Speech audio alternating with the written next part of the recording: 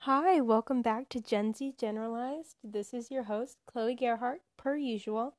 And today's episode is going to be adding on to an episode I did a few days ago that was about the first wave of feminism in the United States. But this one is going to be about the second wave of feminism in the United States. So this one is a lot more interesting to me because it's a lot more recent, and it also deals with a lot of other movements that happened in the United States at that time. So the second wave of feminism in the US didn't really start until the later 60s, but it had roots in Europe in the 40s and the 50s, and there was also some literature written in the US at that time. One major book that was written that really inspired a lot of the second wave of feminism was Simone de Beauvoir's The Second Sex, which was published in 1949, and it discussed the fact that gender roles were forced upon women and that one is not born a woman but becomes a woman through pressures of society.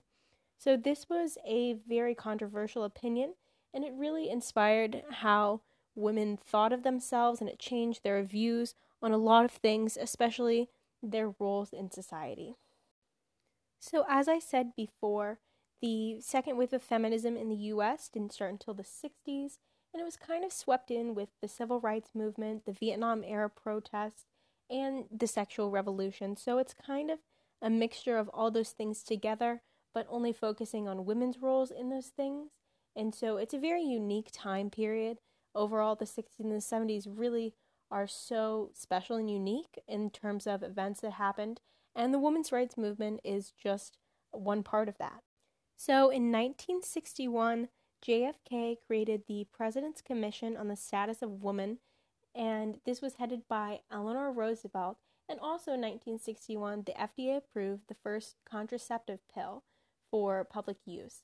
So these two major things happened in this year, and then 2 years later, in 1963, Betty Friedan, who was a driving force behind the whole second wave movement, published her work, The Feminine Mystique, which inspired a radical change in women's thoughts and roles throughout the next decade or so. So 3 years after The Feminine Mystique was published, the National Organization for Women, called NOW, was formed with the main goal to pass the Equal Rights Amendment, which was originally written and adopted by Alice Paul and the National Women's Party in 1923. The Equal Rights Amendment, called the ERA, was passed into Congress in 1972, but it lacked the momentum to be ratified in the needed 38 states during its 10-year time limit. So it was passed into Congress, and they give it a 10-year time limit, so until 1982, to be ratified by 38 states to become an official U.S. amendment. So even though the Equal Rights Amendment was supposed to be ratified first by 1979 and then by an extended date of 1982, a lot of states have been ratifying it recently. Nevada voted to ratify the amendment in 2017, Illinois ratified it in 2018, and in this past January, Virginia became the 38th state to ratify it. So even though the ratification date is long past, many states and the Senate and the Congress are really trying to push for the ERA to be reintroduced and re-voted on. Mainly the Democrats are voting on this, and they have actually some bipartisan support from Republicans recently. So this could be a time in history where we finally get justice for the second wave of feminism. Maybe not, but it's definitely coming back. However, some of the legislation that the National Organization for Women did push for was passed in the 70s. The Women's Educational Equity Acts of 1972, which was Title IX, and 1974 allowed for more educational opportunities for women and mandated that any school that receives federal aid must provide the same type of education and experience for men and women. So Title IX, or the Women's Educational Equity Act of 1972, allowed for women to be treated as equals in schools, but what they didn't realize was that this was also taken into account in sports. So many women emerged in sports and things in the high school and college levels, and then women's professional sports also became more popular.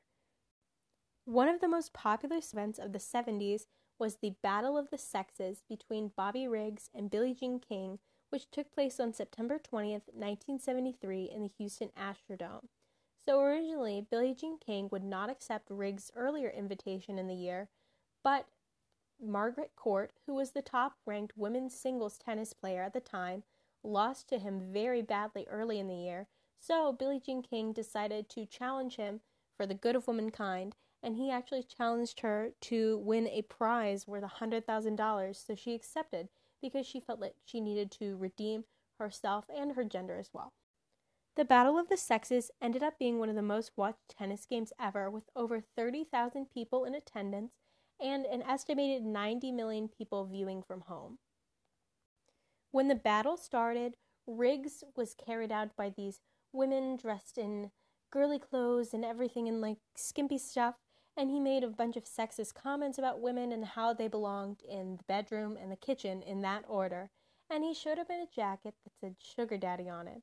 But Billie Jean King also knew how to play the media. She rode out on a golden platform and was carried by buff men in togas, so this was really kind of a media circus, I guess, and it was trying to make light of the situation, but it was a very serious situation at the time. Even though they took it as a joke, kind of, for the media, it was very serious to both of them.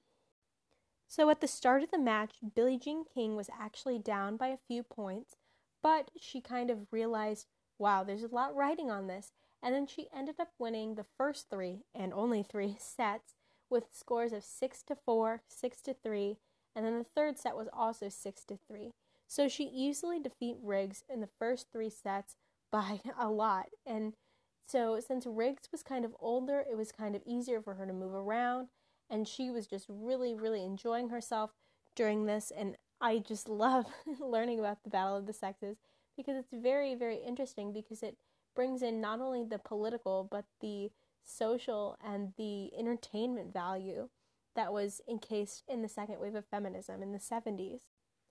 However, not everything that had to do with the second wave of feminism was a good thing. There was actually some division in this wave, not quite as much as the first wave, because there was a big split, like I said in the last episode, but there was 2 main types of feminism that were taking place.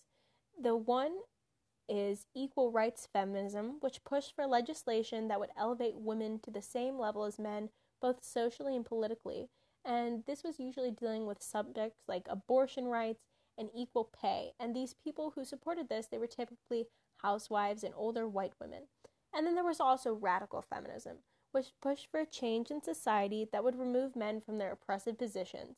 And this was typically the more affluent and richer young women of all races, and they were typically the ones that would march and do things like that, do a bunch of media stuff, because they felt more strongly about how men oppressed women, and the equal rights feminists really felt that simple legislation could solve the problem. So much like the first wave of feminism, the second wave also encountered some opposition, except this opposition is a lot more successful.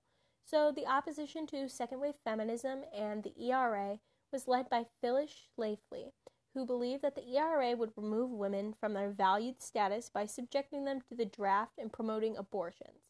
She felt that previous legislations, so like the Equal Pay Acts and the Equal Education Acts, were good enough, and they elevated women to a place where they could be happy and content in society. So Schlafly was primarily supported by older women, kind of mothers and grandmothers, who felt that the feminist movement wasn't for them, it wasn't directed at them, it didn't really benefit them in any way, because they already had husbands, they already had children and careers, so nothing would really happen to benefit them. So those are the people who really supported her, and whenever she published her book, The Power of the Positive Woman, in 1977, it helped her gain even more support of the housewives of America. So eventually, when the ERA did not get passed in the 38 needed states by the end of the 1982 time limit, her and her organization Stop ERA threw a party to celebrate. And a lot of people believe that without Phyllis Schlafly and the Stop ERA movement, that the ERA definitely would have passed. I hope you all enjoyed learning about the second wave of feminism. This is something that's really interesting to me. So if you follow me on Instagram, please message me if you have any questions. I'll try to answer them to the best of my ability, and I'd love to talk with you about this subject because it's something very interesting and I think we can definitely learn from it.